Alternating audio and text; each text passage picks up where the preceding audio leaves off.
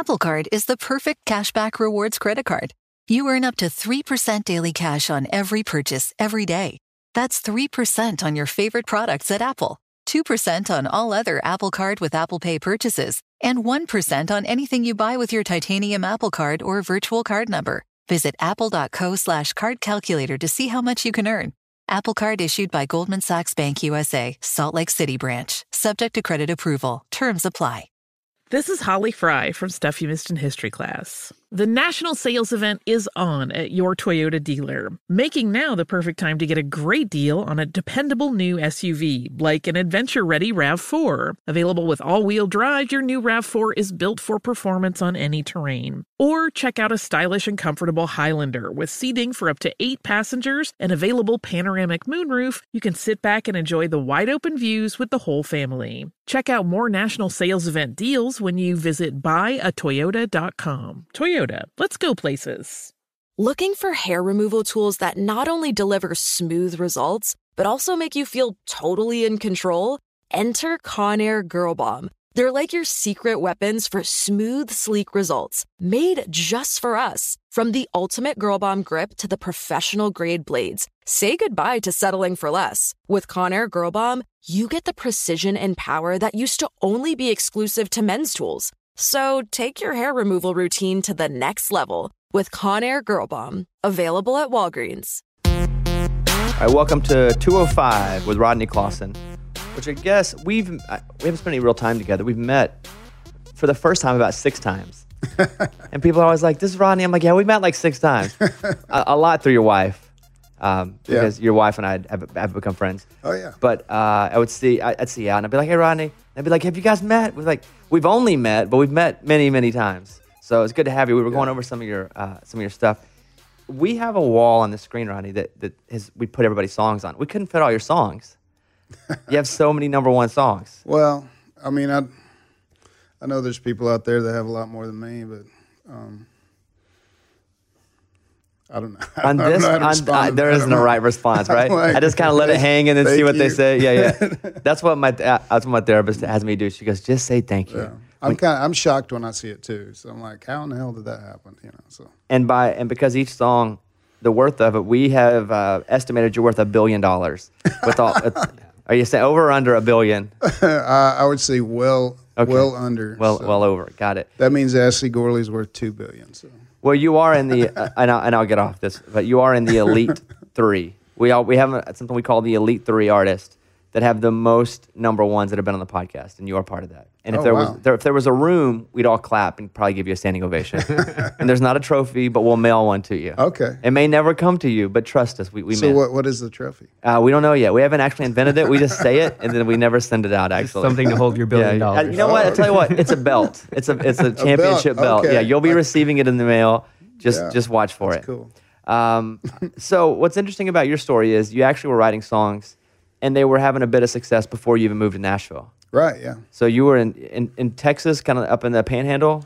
Yeah. I got out of college and farmed with my dad for 15 years, and had some connections here in Nashville, and started writing songs, and had three or four hits before I moved out here in 2005. So I got a publishing deal in 2000, and went back and forth for 5 or 6 years, and then my dad retired, and I moved out here full time. So you got a publishing deal without living here, right? Which at least I don't know about then, but now that's pretty rare, because part of the publishing deal when people sign you is they want to set you up on rights all the time, mm-hmm. and if they're setting you up on a publishing deal, I guess was part of that they wanted you to write not only in town, but to pay you to keep writing at home too?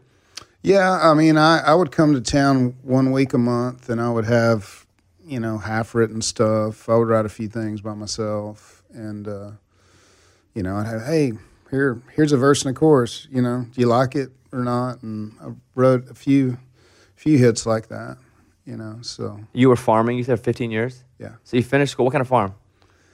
Corn, wheat, soybeans, the big center pivot sprinklers. In the Texas Panhandle where it rains like 15 inches a year, so it's almost desert. So you're living the country song. Right, yeah. I mean, out of school, you lived the adult country song. Right, yeah. And what did your dad... I was the guy driving the tractor listening to the country songs that now I try to like plug in like, well, the guy on the tractor understand this, which the guy on the tractor is not maybe the core audience anymore, but back when I started, it was, I think. So. As you were writing songs while living on the farm and you were working, what'd your dad think about maybe the ambition that you had to be a songwriter? What's funny is my family, my mom and dad aren't musical at all. So they were supportive, but I don't know if they even understood what I was trying to do. Which, I mean, after I had a publishing deal and had several hit songs, I would come back home. I would come to Nashville and write and come back home, and they would say, like, did you sell any songs this week? They didn't. I mean, I explained the business to them so many times, and to this day, I don't know if they still understand what I do. They do know that my songs get played on the radio, though. So. And you grew up, like, what town would you be closest to? I grew up 5 miles west of Groover, Texas. Okay, you got to help me with Groover. Gruver. It's 90 miles north of Amarillo. Now that I know. I tell people to get on I-40 and go 14 hours west, and you'll hit Amarillo, and then go 90 miles north. So. I know Amarillo pretty well. We just played a show in Amarillo. Okay. The thing about Amarillo, too, is that's the part of Texas that gets snow. Right, yeah. Oh, yeah. And it's about the only part of Texas that really gets snow. Yeah, we've had some big snows. So you guys got seasons in Texas. Oh, yeah. So you finish school, you're working on the farm, you're writing songs. Are you, like, I'm just trying to understand what that was like. Are you carrying a guitar through the day? Like if there's some downtime? No, I would maybe on the tractor, I would get an idea in my head, and I mean, it's so different than what I do now, because it's like you go in, you meet a couple buddies, somebody has an idea, you try to write the song in like one day. Well, I had like weeks to work on an idea, like driving the tractor, but I would mainly, put stuff down with a guitar, like go home at night and, 10 o'clock at night, go in with a guitar and try to write like that too for a couple hours. Where did that guitar, just the music, come from if your parents weren't musical, or that influence wasn't there every day? Well, I mean, I played piano growing up, and I was in band and choir, and I learned how to play guitar. I think I bought a guitar when I was maybe 20 years old. Oh, so a little later. Oh, yeah. I mean, I didn't try to write my first song till I was, I think, like 28 maybe. It wasn't like 4, like most people like, I was 4 and I wrote my first song. Yeah. Well, it's kind of a weird story that I don't like to share it with people because it just sounds weird, but I had a friend of mine who left Groover, Texas, and came out here to Nashville and went to Belmont and got in the publishing world out here, and she randomly called me, hadn't talked to her in 2 or 3 years, randomly called me one night and said, hey, you're a songwriter and you don't know it. And I was like, what are you talking about? And she said, I'm hanging out with songwriters all the time here in Nashville, and they all remind me of you. So you need to try to write a song and send it to me. Oh, so she was seeing you in other people. Yeah. Interesting. Yeah. And so, I mean, it probably took me a year to write her a song and send it to her, and it was horrible. But she like picked out a couple of lines and said, this right here, this is great. This is what you need to do. And did that for a couple of years. And then I knew John Rich from Lone Star. I was his junior high basketball coach when I was going to college. Really? And so I knew John, and he was 12 and I was 20. So I would go to class all day, and then I would go coach at this I went to West Texas A&M. I'd go to class. Then I would go coach at this Christian school in Amarillo, San Jacinto Christian Academy. And his dad is a Pentecostal preacher, so obviously his kid went to a private Christian school. So I knew John. I coached John for 3 years. His parents got a divorce. He ended up moving back here to Tennessee. And he would call me like once a year. It'd be like, hey, Coach, I'm Roy Acuff at Opryland, Opryland theme park. And then, hey, Coach, I'm in a band called Texas C, which turned into Lone Star, And then, and then the first time I ever came to Nashville, he said, "Hey, Coach, we're going in to cut our second record. You should come hang out in the studio." So I flew out here, and he picked me up at the airport, and I went to, I think it was called the Sound Shop. It was over there by the roundabout, little studio there, and walked in, and Don Cook and Wally Wilson were producing the second Lone Star record. No, it was the first Lone Star record. So I walked in a studio, and I heard they recorded No News, Come Crying to Me, like 2 or 3 hit songs. And it's the first time in Nashville, an hour after I get off the plane, I'm in a studio watching Brent Mason and all these session guys cutting these songs that were going to become hit songs in the next year. It was like, I don't know, baptism by fire. I don't know what you would call that, but it was like, holy crap, this is cool. Maybe I can do this. So let me back it up a second. That's such a good story, but let's go into John Rich as a ball player. First of all, you as a ball player. Let's just start there. If you're coaching, were you an athlete as a kid? Yeah, I played. I went, small town, 1,500 people. I played basketball, football, ran track, played a year of college football. Quickly figured out that if I was ever going to get through school, I just needed to go to school. And so, yeah, but, small town, you do everything. I also did band and choir, too. So, but John was pretty good basketball player. But he was 5'7" or 5'8", like in 7th grade. And he's still 5'7" or 5'8". He hasn't grown that's when he maxed out. But he was pretty good. Well, he was as a 5'7", 7th grader, was he playing like underneath? Was he just a good guard? He was like tall guard? He was like a forward. Was he? Yeah.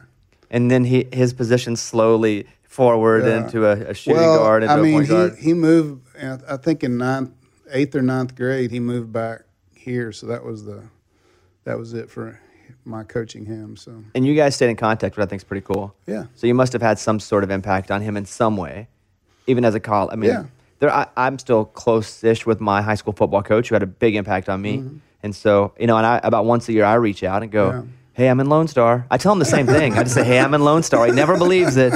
But so you come and you hop to the studio and you see this. Now, are you thinking at that time when you see Lone Star cutting a record that they're going to be something? Or are you like, wow, look at this guy that I know, trying to make something. I don't know what's happening here.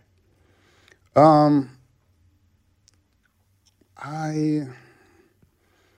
are you so overwhelmed by it all, you just don't know? It might have been their second record. They may have already had a hit. Y'all could probably research that. What songs, Come Crying to Me, and what was it? It was like there was another song. I guess my point is it weird that John Rich made it? Is that weird that he made it as an artist? He's made it like 3 or 4 times. Since then, yes. I went through the whole deal with him. It was like he was in Lone Star, then he got kicked out of Lone Star, then he got a record deal at RCA, and I think he lost that record deal because he dunked Joe Galante in a hot tub at the ACM Awards out in Vegas. Which you don't want to do. No, that's the wrong thing to do. Yeah. And then they started Music Mafia, and then he ended up with Big and Rich. So he's had like 3 different record deals, and in between there, he won ASCAP Songwriter of the Year just as a songwriter. So that he was a really, musically, he was someone good to know and a good, like, okay, here's what I need to do, here's what I don't need to do as far as the songwriting part goes. Are you guys still cool? Yeah. Yeah, we write a couple times a year. We had a cut on McGraw's last record called California that they ended up putting out on their own as Big and Rich. But, yeah, we still write some good songs together. So let's focus on Tim McGraw for 1 second. Here are a couple Tim McGraw songs that you wrote here. Both went number 1. Let's do Southern Girl from Tim McGraw. Kisses sweeter than Tupelo, honey. Little bit crazy like New Orleans. And here is One of Those Nights, another Tim McGraw number 1. She slides in and you roll down Main Street. You turn right when that red light turns green. When you hear both of those, which one of those can you actually remember hopping into the room more? Which one? I remember both of those really well, actually. Okay, well then let's do Southern Girl. Southern Girl was the first time I had written with Jaron Johnston. From Cadillac 3. And Lee Miller brought a big chunk of that song already written. I mean, hats off to Lee on that one. And we finished, we took what he kind of had and finished it all the way out. He already had the roadmap on that one. And then Jared took it home to his place and did like his cool little, he still does GarageBand. He's never done Pro Tools. He hasn't moved up from that Apple GarageBand. But you would think it's Pro Tools because it sounds great. And he added that cool little post-chorus thing like, Southern Girl, Rock My World. He added that on his own after we wrote the song. So I guess what I'm telling you is I didn't have a whole lot to do with that one. But no, so when he sent us the demo, Lee called me and said, hey, what do you think about that post-chorus thing? Like, do you like that? And I was like, dude, I think it makes it a big, that's what makes it a hit. And he's like, really? Like, Lee wasn't sure about it, but. Because it is a bit progressive. Oh, yeah. And then, like I was going to say, there's the effect that McGraw puts on it too here, which, I think McGraw, what he's often done consistently, but often done really right, is do some cool, odd, progressive things inside of very traditional country-type music. Yeah. And that was, Jaron did a kind of a version of that, and then Tim took it like a whole nother step into the kind of weird world with that little part. Who is the artist that as you write, you feel like you write the best for who? Like their sensibilities and what they're going to pick, and not who you have the most cuts with, but you go, man, like their life and what they sing about, or they as an artist, like I get that. Who would you say that artist is for you? I would probably say Jason Aldean. Which you do have four number ones with Jason. Yeah. And why do you think you and Jason kind of relate on a level? I mean, he wants to cut those kind of, rock-tinged, redneck, driving down a back road, kind of out in the country, kind of tougher songs. I feel tractor songs too. Like when you talk about somebody riding a tractor. Yeah.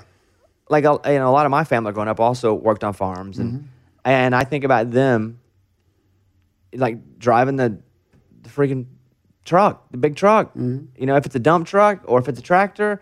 Like, those Aldean songs remind me of that. You got four, and your very first ever number one was with Jason, right? Right. Why? Here's Jason Aldean. Why? Here you go. Sometimes I wonder why does it always have to come down to you leaving before I say I love you? What's the story with this one? And not so much the writing of it, but because it was your first number one, how many cuts on the record until they put it out as a single? That was his I think his second single he ever put out. Did you feel like when you wrote it and he cut it, not knowing yet if it was going to be a single, that it would be a single? I didn't have any idea, and I didn't have any idea Jason would be big. I mean, Michael Knox kept, I'd run into him and he'd say, "Hey man, we're going to cut 3 of your songs on Jason." And I knew Jason, but you just never know. And I wrote that song with John Rich, by the way, and Vicky McGehee. But John had Hicktown, which was the first single. This was the second single. And this was a song that I was kind of a little bit of a head-scratcher to me, that I didn't really ever think it'd be a single because it's about a guy being mean to a girl. And the song is like almost like, well, I want to be nice to you, but for some reason, women really like the song. I don't know. We'll run through your Aldean catalog here of number ones. Burning It Down from Aldean. Just hanging around, burning it down, sipping on some cold. When you guys wrote this, because I remember we played this song on my show for the first time, and again we talk about progressive type music, and there's a lot of different kind of bass, a lot of effects that maybe Jason had to use. When you guys wrote it, did you picture it as that kind of song? Or did you write it straight ahead? We wrote it more straight ahead. It had that underneath it, which I think those are the actual, the low end, like the bass and the part of that groove was tracks that they took from when we wrote that. But we had it more like rock and roll version of it with harmonies on it and stuff. And for whatever reason, they decided to take it the other way. I thought they would take it even more the direction that we did it, but they took it the other way, which surprised me. And I was actually a little bit scared. I didn't know how people would react to that, to the way that they did it. But it was kind of ahead of the curve there a little bit. So yeah, I think actually opened up a lot of doors for those kind of rock and country guys to experiment a bit with, again, some of that deep bass, some of that super percussion type stuff. A couple more Aldean tracks. Number one for you, Take a Little Ride. I'm just ready to ride this Chevy down a little back road. And we'll go back to Crazy Town. Here you go. It's a crazy town. This is early-ish. yeah. And still, this is, as far as Jason goes, really one of those songs that when I think of Jason Aldean, like this is one of those songs that to me kind of identifies him in my mind. Mm-hmm. So who'd you write Crazy Town with? Do you remember? A guy named Brett Jones. He's been in town for a while. He said, I think he had a Big McGraw cut. I mean, a Big McGraw #1 back in the day. But yeah, he called me up and we got together and he had that idea and we wrote it and demoed it. And I mean, it's like those two songs, like Take a Little Ride and Crazy Town, that's just kind of like my wheelhouse, or it was for a long time anyway. And Jason, that seems like it's kind of his wheelhouse too. So, does he ever hit you up and go, "Hey, I need a song. We done it right so many times. What you got?" I mean, I do have an open invitation to send him anything at any time. I have his number, but like I don't have anything on the new record. So I've been recently, I don't know, I've just kind of maybe at some point I felt like I've written all those songs already. Man, I've been having a blast trying to write stuff for Morgan Wallen and have a couple on the new Dustin Lynch record that's fixing to come out. There's a new guy over at Big Loud that's coming out named Ernest, and man, he's a really great songwriter and fun guy to write with. So there's some young guys that I've really been clicking with, and just trying to do something different. You know, what's interesting to me, and again, we'll get back to your catalog. We're not going to be able to touch it all. This is not the documentary like Old Boy did 18 hours. It could be. This could be that. We could do like an 18-hour podcast documentary on your tracks. So don't be offended if we don't touch them all here. Okay, so this is nuts because I went a little deeper on you. And so you wrote a Nickelback song. Oh, yeah. Yeah, which is crazy. So, and you have another one in another country with a Nickelback song, which Lullaby from Nickelback. Mike, play me, because I didn't know this song. I hope you're not offended, Rodney. All right, here we go.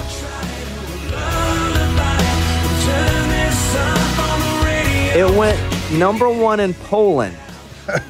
Now, do you go to the #1 party in Poland? Is there one? That's the first time. No, I had no idea it went #1. We're breaking news here. Wow. Yeah, you can add another #1 to your list. I will. I guess I'm up. It went #1 in Poland. In the U.S., it went number 15 on the rock chart. But in Poland, you have a #1. You didn't? Have you ever seen the documentary Searching for Silverman? Oh yeah. That's what you are in Poland. Okay. You don't even know that. If you go back, you're this huge rock god. How wild would that be, Mike? If he goes back, he doesn't even know it. That's how many #1s he has. He didn't even know he's huge in another country. Yeah. That was a fun one to write though, because we got the opportunity to write with Chad Kroeger because he was coming to town wanting to write country stuff, and we just stumbled on that idea, and he's like, wait, this could be a Nickelback song. So then we went totally into like Nickelback world, like every line had to have the exact same syllables and the exact same inner rhyme in the same spot, that world. But it was kind of the beginning of the end of Nickelback too. So it was except in Poland, which by the way, they were just blowing up. So Nickelback is just ending. But tell me about that Chad Kroeger. Like he wanted to come and write country or be a country artist? No. He had actually had another song that had been a single. I can't remember, that did pretty well on somebody. The soundtrack? Was it the?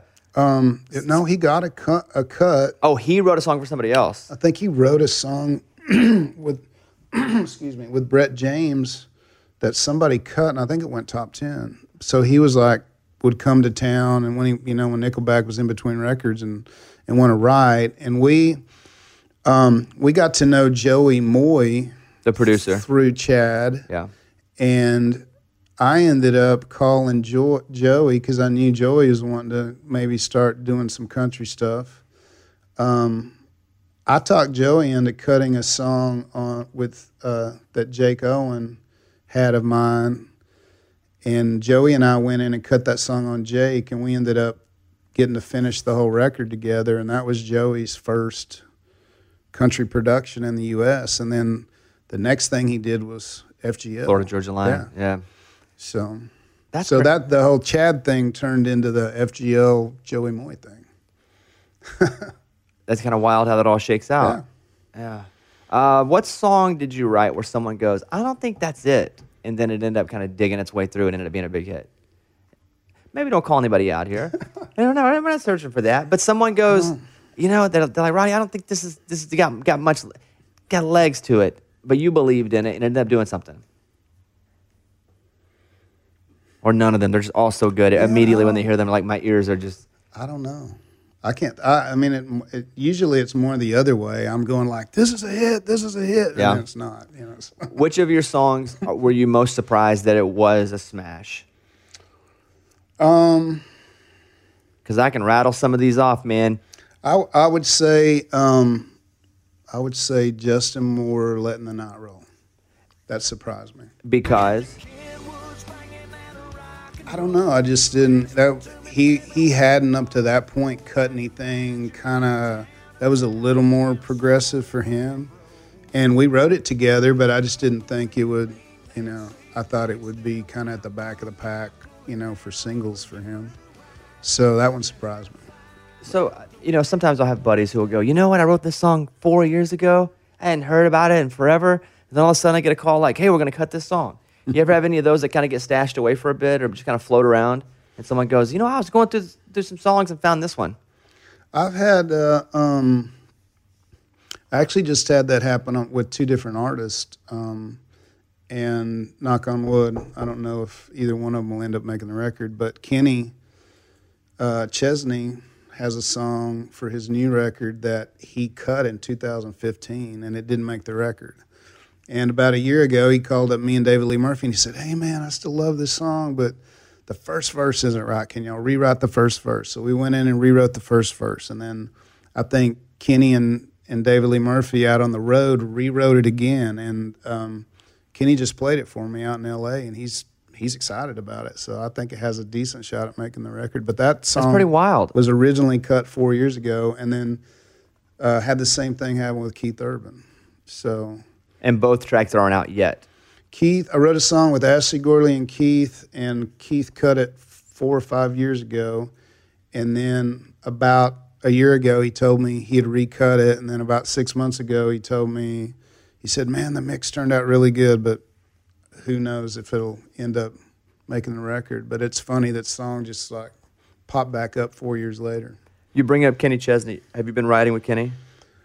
Just a little bit. I've only ridden with him a couple of other times, and then just got to go out to California and ride with him. Basically just trying to write up tempos for his new record. So what is that like? Does he go, everybody, we're going to fly you out? Or does he book you a ticket, or does he put you on a plane? No, we bought our own tickets. He got us a house, but it was on Malibu Beach, so it was badass. So he got you guys a house. Right. And how many of you move into the house? There were 6 riders. Okay. And so you go in, and then is he a part of that? Yeah. Or do you guys just kind of run and do your thing and he checks in? We would split up, and half of us would go ride with Kenny, and half of us would stay at the house and try to ride a Kenny Chesney up-tempo, and we did that for 3 days. And how does that turn out? It turned out great. Yeah. So when like here's where, Kenny's up-tempo, there's kind of a, where the lines are on that and what to keep it between for the most part. And all 3 of my Kenny singles have been up-tempo. So I guess that's why I got the call. But he, kind of what he wants, so you sit down and there's no reason to do anything else. So it's kind of good because everybody's looking for an up-tempo all the time, so it forces you to have to write one. Here is American Kids. It's one of your big ones with Kenny. Boy, this was a monster. like when I think of my time in Nashville, which has been about 6+ years, this is one of the monsters that kind of just crept up. I remember seeing the album art. It was like a bus on the sand or something, with blue sky behind it. I'm just going from memory here. And I was like, okay, well, let's see what Kenny's got. And this one just smashed. Yeah, it was a fun one. This is one of those kind of unicorn songs that you don't see it coming, and you've never written a song like that, and no matter how hard you try afterwards, you can't write another one. What does it feel like when you finish, though? When you finish a song that ends up being amazing, do you feel amazing when you're done with the write, or is it just like, oh, you did? You actually felt that was a good one? That was with Shane McAnally and Luke Laird, and when we finished that song, we were like, holy crap, we need to be very strategic about who we send it to first. Because somebody that gets it that you may not think would have as much success with it because of who they are could actually hurt the song. Right. That's interesting, because you don't want to have a free-for-all, because some artist that maybe doesn't have a prominent place at a label where they're really going to put the money behind promoting them could get the song. Well, yeah, that, and another artist that it just might not be the right song for will think that's a big old hit song, and they'll try to do it, but it might not be their in their strength category doing a song like that. But it was kind of one of those, a little bit down a different path for Kenny. He had never cut anything with that kind of a feel before, and yet it sounded like he'd always done a song like that. Yeah, it still sounded. When I remember hearing that song, you're going, well, this is a bit different, but it's very Kenny at the same time. Oh, yeah. It didn't feel like he was trying to tackle some new musical ground. Yeah. And again, I think a lot of that, too, was the packaging of the song. Like, it just all the way around the video, the art, how Kenny was talking about the song.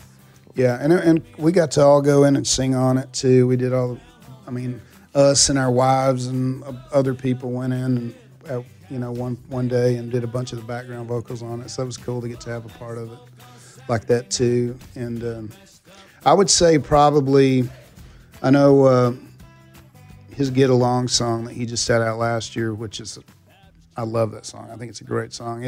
To me, it was kind of like a American Kid Cousin, which Shane wrote it. But that's probably, the same kind of. Yeah, it's probably the 4 or 5 years later. It's like a distant cousin to American Kids. But when I heard it, I was like, oh yeah, Shane was able to kind of catch that groove again. So. Apple Card is the perfect cashback rewards credit card.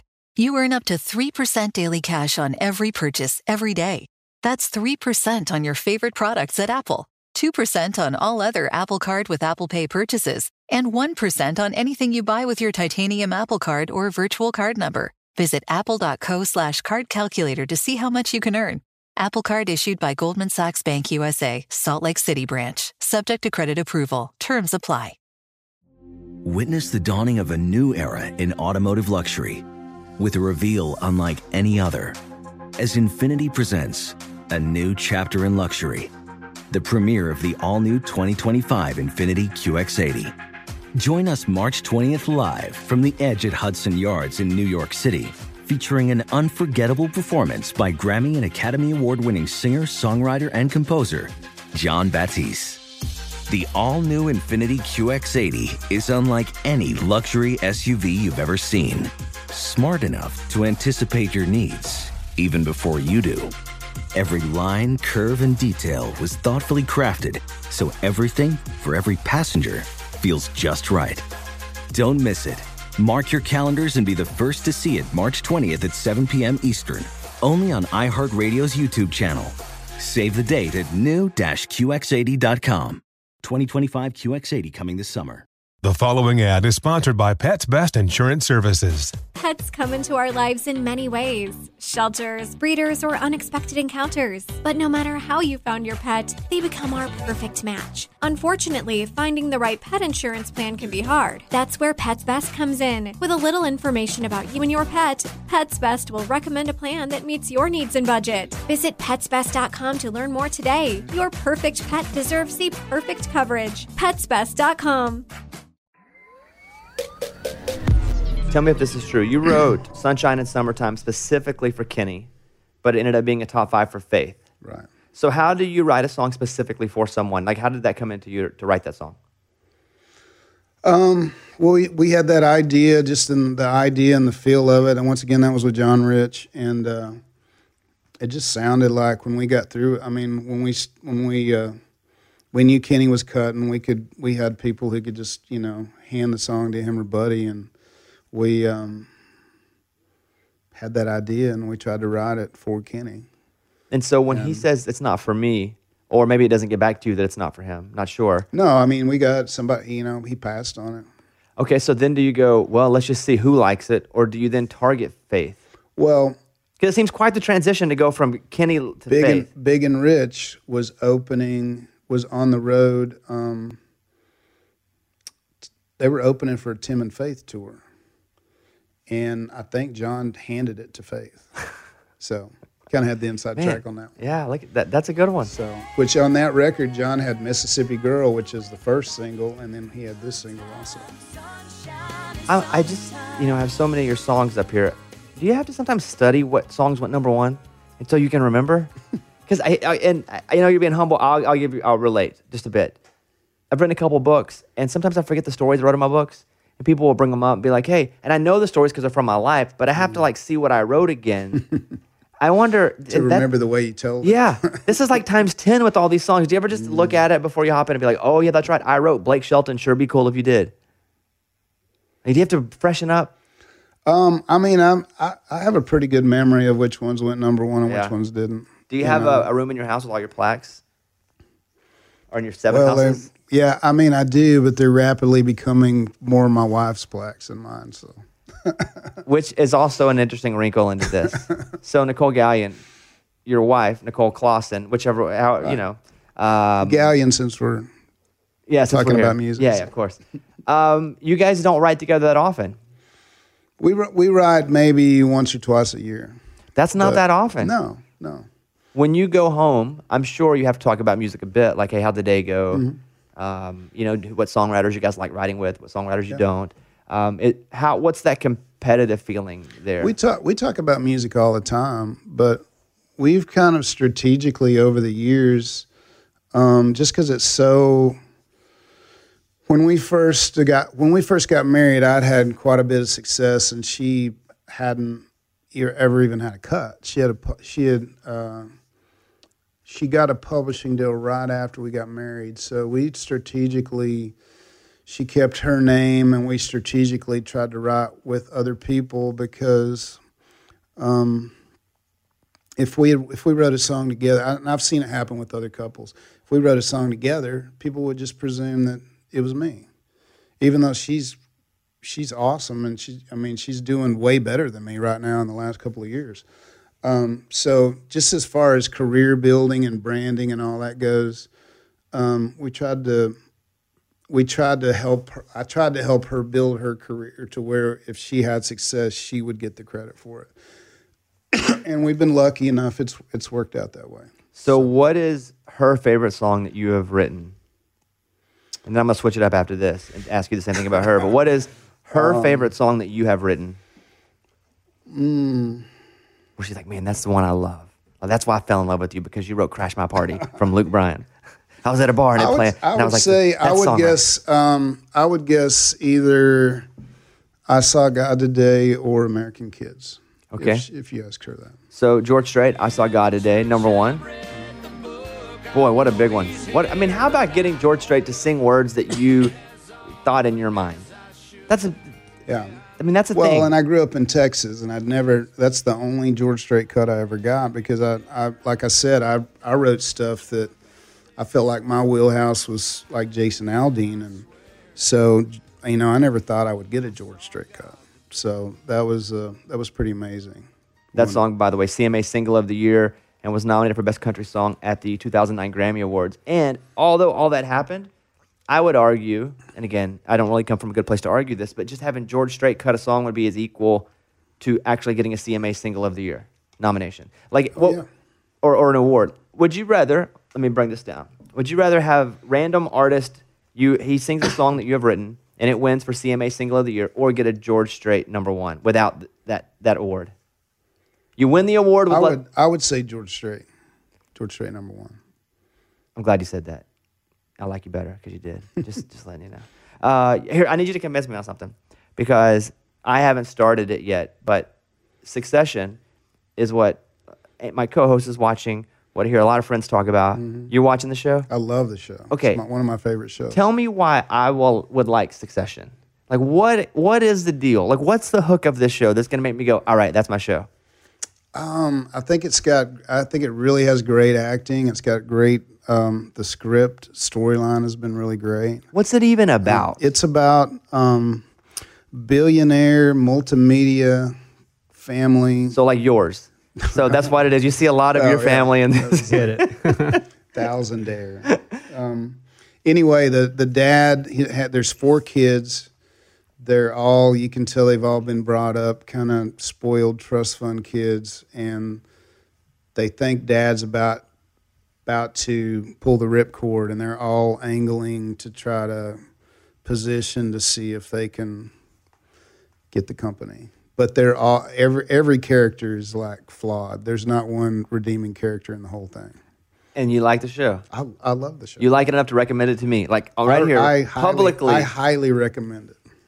And what network is that? I quit watching Billions when Succession came on because I was just like, which the first couple of seasons of Billions was really good. But like by season 3, it was just kind of like you could tell like they'd only thought the storyline out through a couple of seasons. Yeah. And like when I watched the first couple of episodes of Succession, it was just like Billions was such a letdown at that point. I was like, quit watching. So I'm gonna ask. I forgot to ask the other side of this question. What's your favorite song that Nicole's written? That ended up being a big one. I would say Automatic. Early. Mm-hmm. Yeah, early for her. Why that song? I remember the night she brought that song home and she played me when she played me the demo of it, and I kind of got teary-eyed, and I was like, you did it. That's a smash. That's a number 1 song. And we didn't even know, if it would make Miranda's record at that point, but it was. I mean, that's a no-brainer when you hear it. It just sounds like a big hit song. Your son, and I know this because, not to brag on both of us, but we're both in the Country Music Hall of Fame right now as an exhibit. I have my exhibit, and you have an exhibit. It's you, your son Brad, and Nicole, and you're all in this together. We were all at the big award, the big opening ceremony. Yeah. So your son has a number 1 as well, Up Down Morgan Wallen. Yeah. What kind of advice do you give him? First of all, not day to day, but were you ever like, I don't know about this song, right? Because I would never want somebody that I know to get involved in what I do. I did everything I could to steer him in other directions, but with the success that I was having, it was hard for me to say, no, you can't, this is impossible, you can't do this. Because, I was doing it. So when he told me he wanted to be a songwriter, he was working at the North Face store at the mall and valeting cars at the Omni Hotel downtown. How old was he? He'd just gotten out of college. He was probably 24. And he said, I think I want to be a songwriter, Dad. And so I had a Pro Tools rig in my office that I had kind of started using and quickly figured out, like, I should probably just stick to writing songs and not waste 5 years of my life trying to figure this out. I said, hey, there's a Pro Tools rig up in my office. Come by and get it. And I basically told him, like, if you want to write songs, start writing songs. And we kind of played his deal the same way that we did with Nicole. I didn't, I told him, I said, you could write 20 songs. I could walk you into a publisher and get you a deal just because of my track record, but that doesn't help you any at all. Like, we could write every day and you could get some cuts, but that doesn't help your career, like as far as the longevity and your brand. That doesn't help you. So he kind of, he went out there and he found his buddies who write songs, and he built his friend group, and he's in this whole young wave of guys. He wrote that song with Michael Hardy. He's got another buddy named Grayling James that they've just been killing it. They've got 2 or 3 cuts on the new Chris Janson record that's fixing to come out. I think they have the title cut. The one with him and Blake, Chris and Blake, the Real Friends? Yeah, Real Friends, yeah. Wow. Is that genetic? Or did he see you do like? Well, how does that even happen? I don't know. I mean, our personalities are a lot alike. We're kind of laid back and kind of, we can hang out in the room with people. So walk me through what's the key to writing a great opening line. Like, is there something where you're going, all right, we got to start this song strong? Like, what's the key to writing a great opening? Because this is the Country Songwriters Podcast. They're all listening. I get so many messages from people. One, trying to get on this, and then two, going, I love when you have people on that actually talk about the weeds of songwriting. So an opening line of a song, how important is it? It's very important, and it's hard to do.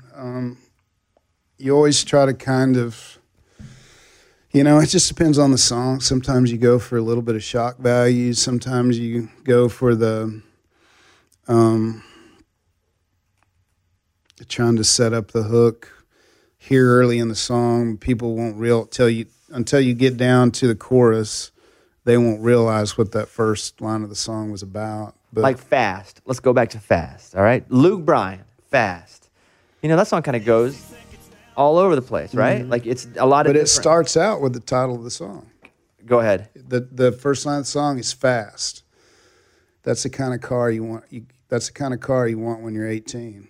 Fast. That's the kind of boys that you want on the home team. That's the only song I've ever written that has the title all through the verse. Let's hear this. Let me make sure you're telling the truth. There you go. You got me. He's telling the truth, Mike. All right, let me switch it up then. I'm just going to pick one at random up here on the list of 10 million songs. How about Blake Shelton, Drink on It? Do you remember the first line of that song?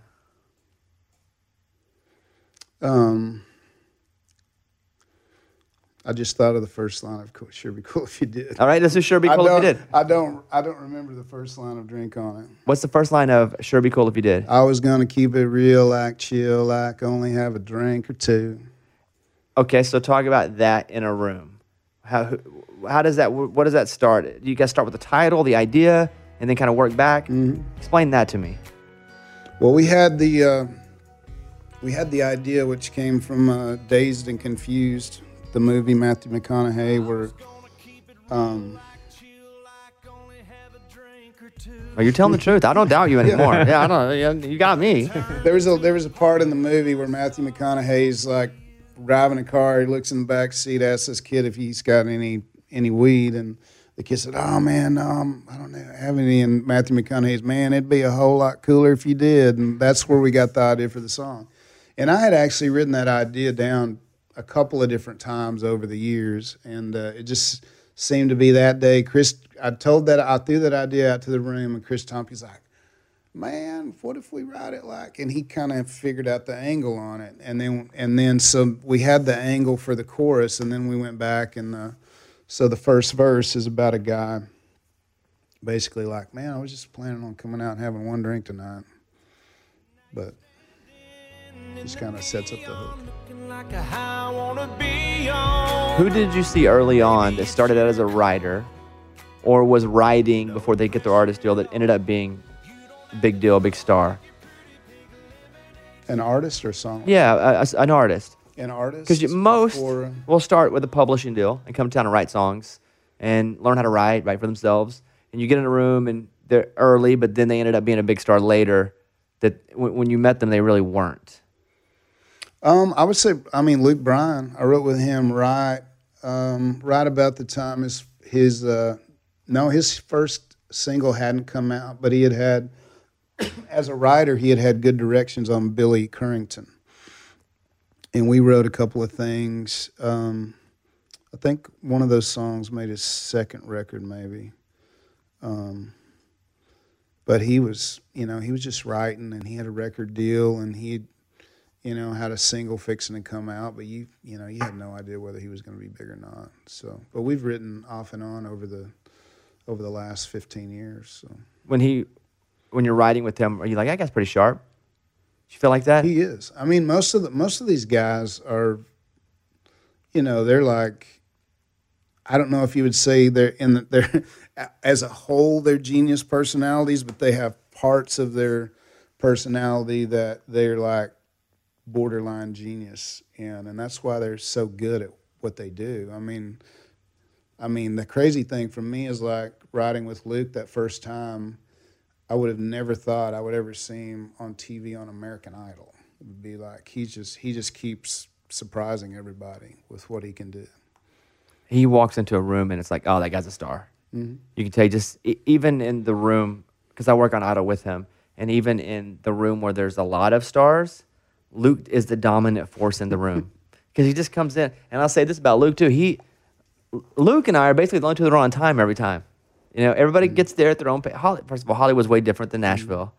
Like when it's 1:30 and the call time is 1:30, first of all, I'm gonna be there because I'm by far the least star of that whole thing. But Luke is there too, and he's like, "All right, let's go to work." It's like as much as Luke is now a big star and playing, stadiums. The dude shows up at 1:30. Oh yeah, and he showed up back then too when he didn't have much going on. He showed up on time. Were you ever wanted to be an artist? Is that ever a thing for you? That's a dream? I was a little bit, like I said, when I first started coming to Nashville, I was in my 30s already, and I never, the people that I've known that wanted to do it, it's almost like you got to be willing to sell your soul to the devil to do it, and I was never that. I was like, every once in a while I'd be kind of, maybe I should try to be an artist, but like that's definitely not, you have to have way more fire behind it than that. So I love songwriting. I love staying in town.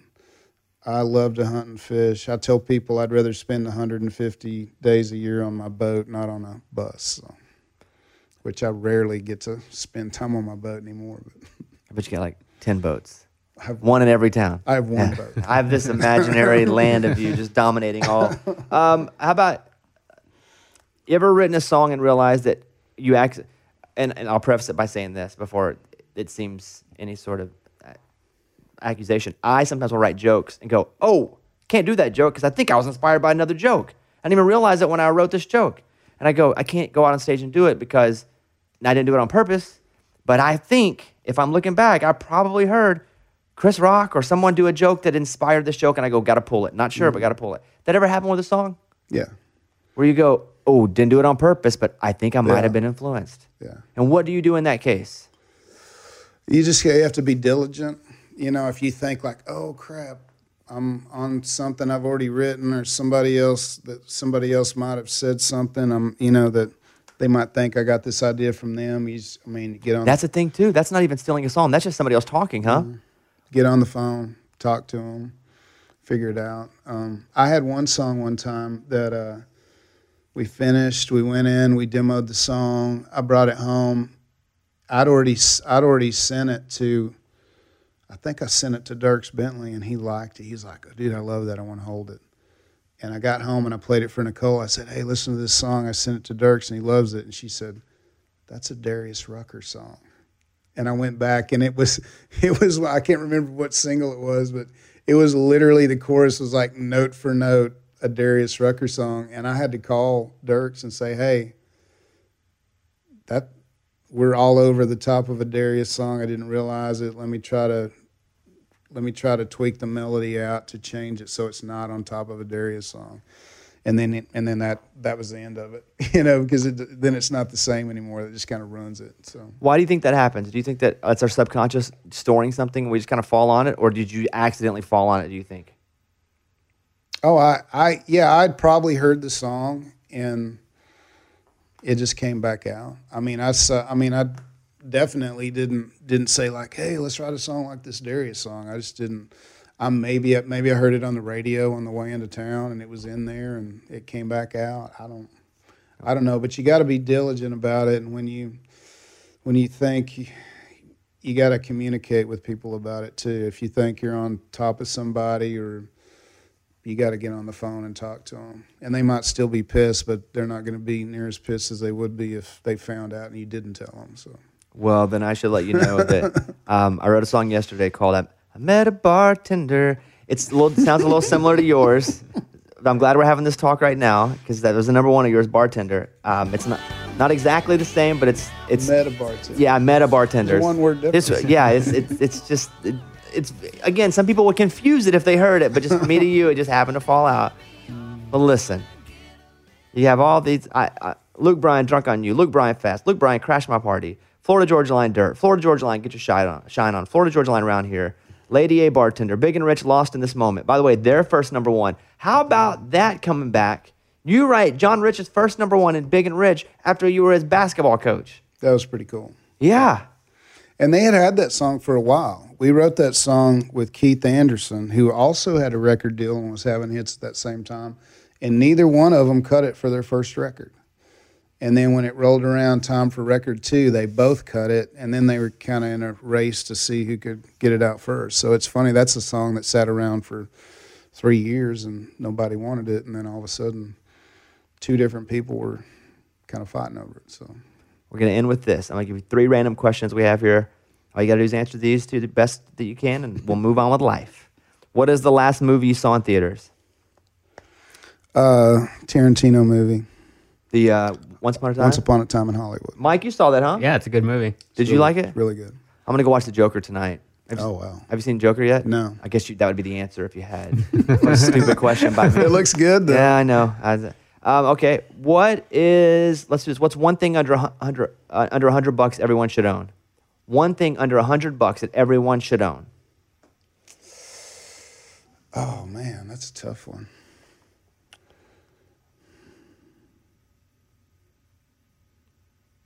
You know what my new one is? The Squatty on Potty. That's under $100. Yeah, have one of those? Yeah, I have one downstairs. And this is not an endorsement. I was just thinking about, in my head, like what would I recommend right now? Not the most glamorous thing to recommend, by the way. You don't want to talk about taking a dump, right? That's not something that really is like, but yeah, I would now throw the Squatty Potty out there as, if I'm jumping in this, the thing under $100 that I think everybody should own. Under $100. Yeah. Yeah. What do you got? I got some I have some workout shorts. I think they're called 10,000. I think they're like $70. Okay. Best workout shorts I've ever had. I have a liner in them already and all that. So. Those are swimming trunks, Rodney. I'm sorry to tell you. They feel like panties. Listen to this. One time, Rodney, you talk about the shorts with a liner. I have a pool back here, and I was in the pool and I was swimming around, and I was like, what is that feeling? And so I reach, I'm so stupid. I'm embarrassed telling the story. I reach in and I forget I have swimming trunks on, and that liner, it feels like, soft, and I felt it, and I was like, oh my God, did I put on some girl's panties? And I didn't realize it. And for a minute, I was like, oh my God, I can't believe I'm wearing something. But it was the liner. It's a really trivial story, but that was a real life thing that happened to me. I thought I had some girl's panties on. Yeah. They got mixed up in my liners laundry. Can feel weird sometimes. Yeah. But sometimes they can feel like the compression shorts that you put on when you work out, too. There was no compression here. This was just panty. This is straight panty. One final thing. Let's go. The last concert you had to buy tickets for. Last concert I had to buy tickets for would have been when the Eagles came to town. With Vince? Yeah, was that the year before last? About a year and a half ago. I went as well, Bridgestone. Yeah. And you bought tickets? Yes. Because I don't know anybody. You don't know anybody. I don't know anybody in the Eagles. All right. Well, listen, we've done it. We've talked about it. Rodney Lama on Instagram. Right. How active are you over there? I try to post at least once a week. Which is pretty good for someone my age, I'd say. Which is about like 1/10 of what my wife posts. I don't know if 1/10 is fair. Like 1/100. She's the greatest on Instagram. Rodney, why Llama? That's back to John Rich. He used to call me the Rodney Llama. Because and I was like, did you spit on him? I'm kind of calm. No. Dalai Lama, Rodney Lama. Oh, now I get it. I don't even know if that's the right religion or not, but I think they all do ohms. Yeah, so Rodney Lama's just memorable. Yeah. All right. Well, there we have it. That you have more songs than we could fit on the wall. So that should be your biggest honor. We're going to send you the championship belt. Okay. That we talk. Check the mail. So when we're recording this, it's on the 11th, but start checking your mail about the 20th. Every day, go out to the mailbox, check your mail, and see if that championship belt's there. Okay, because we send it to the top 3. I'll post it on my Instagram. When you get it, post it, and then we'll both be good. All right, that's it. Episode 2. We really appreciate it. Listen, we recorded this on a Friday, and I know that you're a busy person, and I was literally in town for like a day and a half, so I'm so glad that you agreed to come over and do this. I'm busy, but I'm not near as busy as you. Not accurate. Thank you for However, I'm very appreciative of you coming over on a Friday and doing this with me. Something we've been looking forward to for a while, and I know you and I have met in passing many times, but now we have many things to talk about next time we see each other. When I watch Succession and go, dude, you were right. Or, Why did you make me buy all those episodes? What network is that on? HBO. Oh, so I already have it. HBO, yeah. I already have it. Okay, all right. All right, there he is, Rodney Clawson, at Rodney Llama on Instagram. We'll see you guys next time.